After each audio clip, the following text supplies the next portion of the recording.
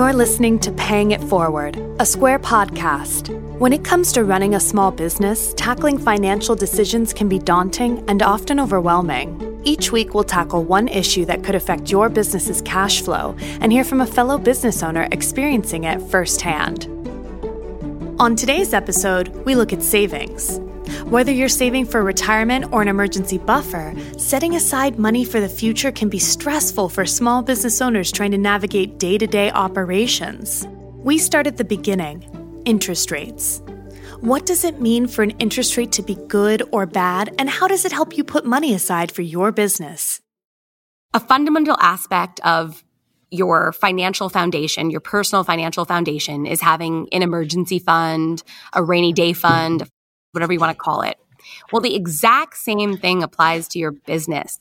Life is inevitably going to throw you curveballs, and in order to be prepared for them and not use a credit card in the case of an emergency, you need to have a little bit of a runway. And that's what we call an emergency fund. It allows you to take a step back, not make any rash decisions, and cover those life's curveballs without affecting any of your other plans. That's Priya Malani, founder and CEO of Stash Wealth, a financial planning and investment firm. Before you get started with a loan or opening a savings account, here's what you need to know about different interest rates. APR is the fees and interest you're paying expressed as an annual interest rate. What I mean by that is it doesn't take any compounding into consideration. And that's the main difference. With your APY, it includes the rate, the interest rate, but also the frequency that that rate is applied. So how often is interest applied to your balance? Because every time interest is applied to your balance, that interest begins to earn interest and essentially compound faster. That's what compounding it is. It's your interest earning interest. Typically, because of that interest earning interest, the APY you'll find is going to be higher than the APR because of the compounding. So one thing that's good to note when you're comparing loans or any other type of product that has an interest rate applied to it is the APR gives you an apples to apples comparison. It makes it very easy to look at two loans with the same term and compare the interest rate. The difference between interest rate and APR is that the interest rate is a flat rate. The APR is the rate plus any fees or discounts. And the APY is, as I said, fees minus discounts plus frequency of compounding. At the end of the day, don't worry about all the nuances. Focus on the fact that the lower the APR, especially when you're the borrower, the better. There are two types of rates that you might encounter. There's two types of rates you can acquire, and they vary based on the type of debt you're borrowing. But you can have fixed rates or you can have variable rates. And typically, fixed interest rates are struck at a slightly higher percentage, which means you'll have to pay back a little bit more over time. But it's fixed, which means it cannot change. Credit card interest rates are usually not fixed. You can repay them on time and effectively make your rate zero. Variable interest rates, on the other hand, they typically start lower, and people can find them very attractive because they start low because that lender knows it will creep up over time and they'll make their money on the back end.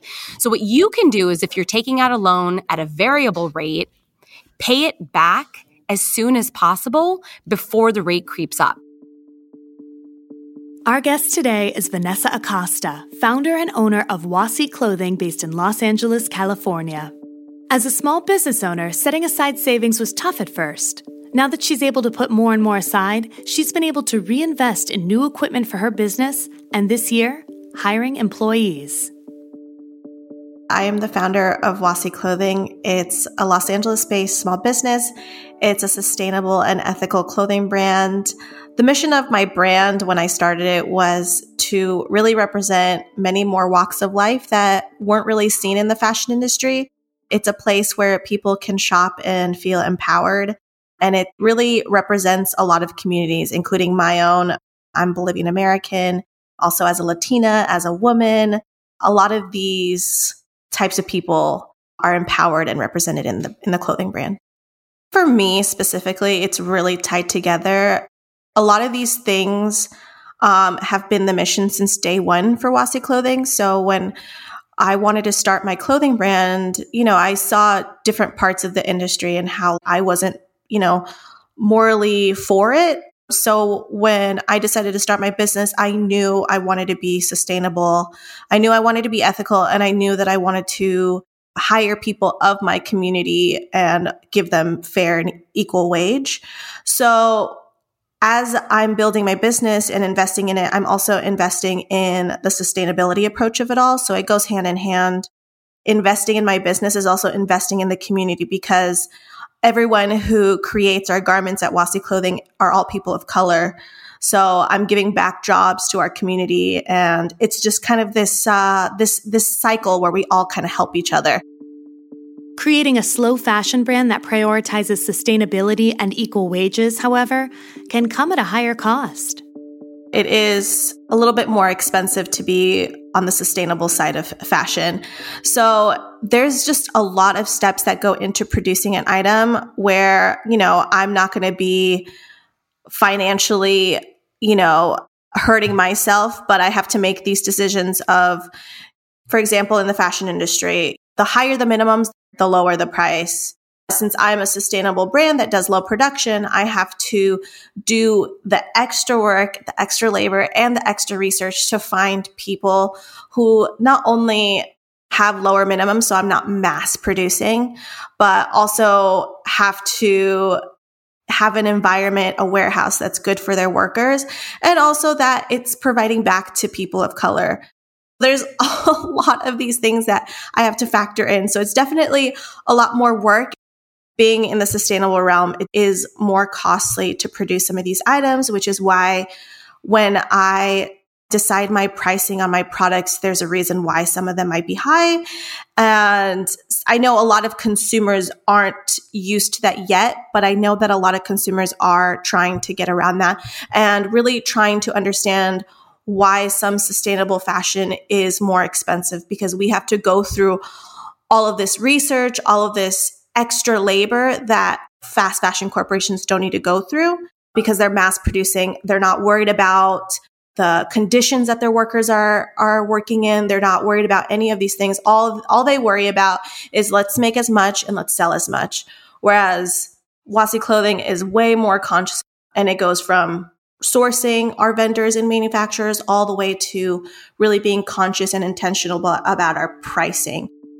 Looking back now, incurring higher wages to build Wasi in the way that she wanted wasn't the only risk that paid off. I'll start in the beginning because I think it's kind of relevant. I was not at all thinking about savings or money when I started my business. I just had a horrible fashion industry experience, and I was like, let me get out and I'll figure out as things go. That was back in 2017, and starting my business, starting to put designs online, I didn't really have a financial plan. So I look back at that person now and I was like, how could she not have saved money? She didn't have any sort of capital to start her business, but I made it happen. And when I started to realize that people were really responding well to the clothing, I was like, okay, this is starting to be a legitimate business. This isn't just like a passion project or a hobby that I'm doing anymore. So that's when, like 2018, 2019, I decided to start everything that I was making through online sales. I was just putting back into the business. I wasn't making any profit whatsoever. But being a small business owner and being a freelancer and just being a creative in the city, kind of have to be a jack of all trades. So I was doing multiple things, not only just running the business, being a freelance photographer, being a freelance graphic designer to try to make more money to put back into my business.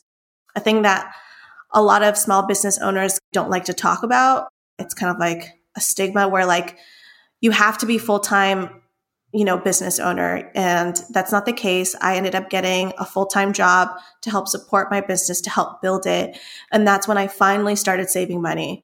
from 2018 through 2020, I was working at this job, and it was really helping me build the business. I was able to put more money and invest more money into the business.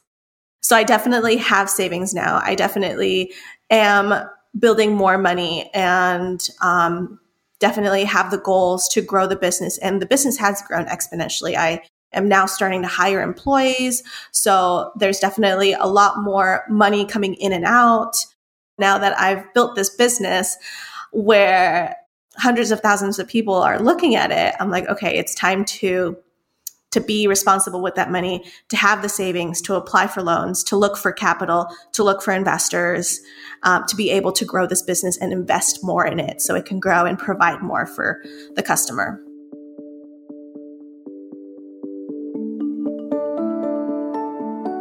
Like what you're hearing? Be sure to also check out Talking Squarely, a Square podcast where independent business owners just like you get real about the ups and downs of running a business.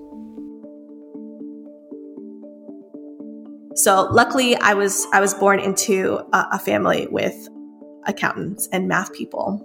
They were always very vocal about telling me to save, to be smart with my money. And I was the complete opposite of that. Being a fashion kid, I wanted to spend money on like $500 pairs of designer shoes at like 20 years old with a part-time job. So like I was not the most financially responsible. And of course, being a young person, I'm not going to listen to my parents. But now that I look back, they were trying to give me all of that knowledge so I can prepare for where I am now. And I take note of all of the advice that they gave me years later now. And now I'm very responsible with my money. I'm such a budget queen. I have to know the ins and outs of everything. So I'm like, explain it to me so I know how to do it myself.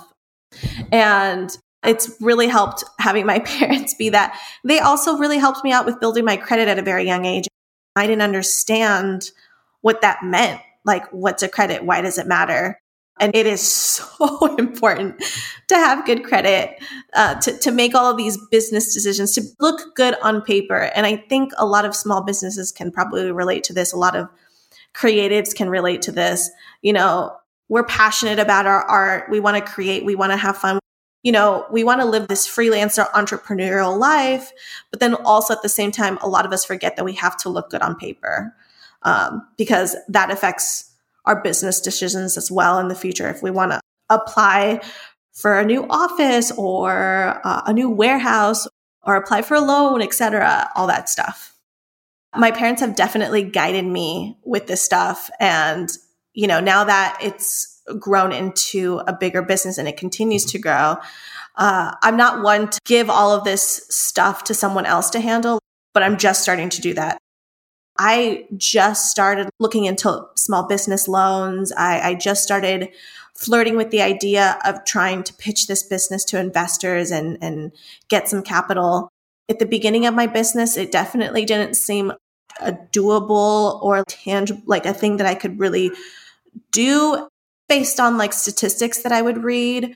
I don't know if it's changed, but the last time I was reading into trying to get investors for the business, the statistics showed that 0.01% of venture capitalists invest in specifically Latina small businesses. So it didn't seem like a doable thing for me in the past. When I decided to start this up until 2021, I've always been like I'll just do it myself kind of person. I guess I don't need to apply for loans. I guess I don't need to look for investors. But now I'm realizing that a lot of industries are changing. So I feel like back then, no, interest rates weren't even relevant for my decision making for my business. But now that it's more possible, I see that people are investing in people of color businesses and Latina small businesses. I think that now interest rates will definitely be more prevalent in my decision making for the business. Acosta says she's now in a place where she's been able to start outsourcing sewers and cutters, even hiring employees to handle packaging and shipping responsibilities so she can focus on designing. For others just starting out, here's the advice that has helped her build Wasi Clothing. Even putting a little bit of money aside will help to always have an emergency fund in case things go crazy.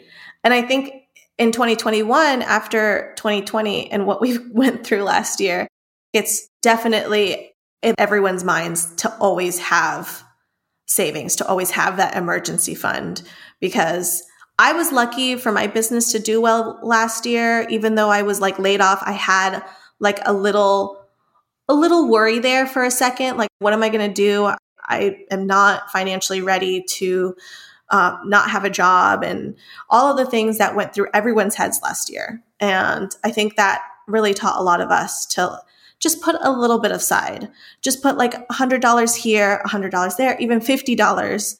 Always have that emergency fund, because you never know what's going to happen. You never know when there's going to be a multi-year long pandemic happening. Thank you to Priya Malani and Vanessa Acosta for their thoughts on savings. Priya Malani is founder and CEO of Stash Wealth, a financial planning and investment management firm. Vanessa Acosta is the founder and owner of Wasi Clothing. Find them on Wasi Clothing on Instagram, Twitter, Facebook, and TikTok, or check out their online site at wasiclothing.com. She says if you want to support the business, reshare their content or give them a follow. With Square Banking, your payments, business banking accounts, and cash flow are all synced together seamlessly. Watch your sales flow directly into your accounts, so accessing and moving your money is fast, easy, and can even be automated. Sell, save, spend, and borrow as fast as you need to. You've been listening to Paying It Forward, a Square production. This episode was produced by Deborah Feinling, Camille Kale, and Clara Shannon. Our music was composed by Jordan Wallace, with sound recording by Sorrentino Media and DR Baker. Thanks for listening. This podcast is for educational purposes and does not constitute legal, financial, or tax advice. For specific advice applicable to your business, please contact a professional. All loans are issued by Square Financial Services, Inc., a Utah Chartered Industrial Bank, member FDIC, located in Salt Lake City, Utah.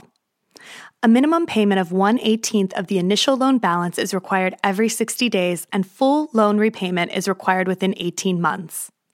Actual fee depends upon payment card processing history, loan amount, and other eligibility factors. Loan eligibility is not guaranteed. All loans are subject to credit approval. Square, Inc. is a financial services company, not a bank.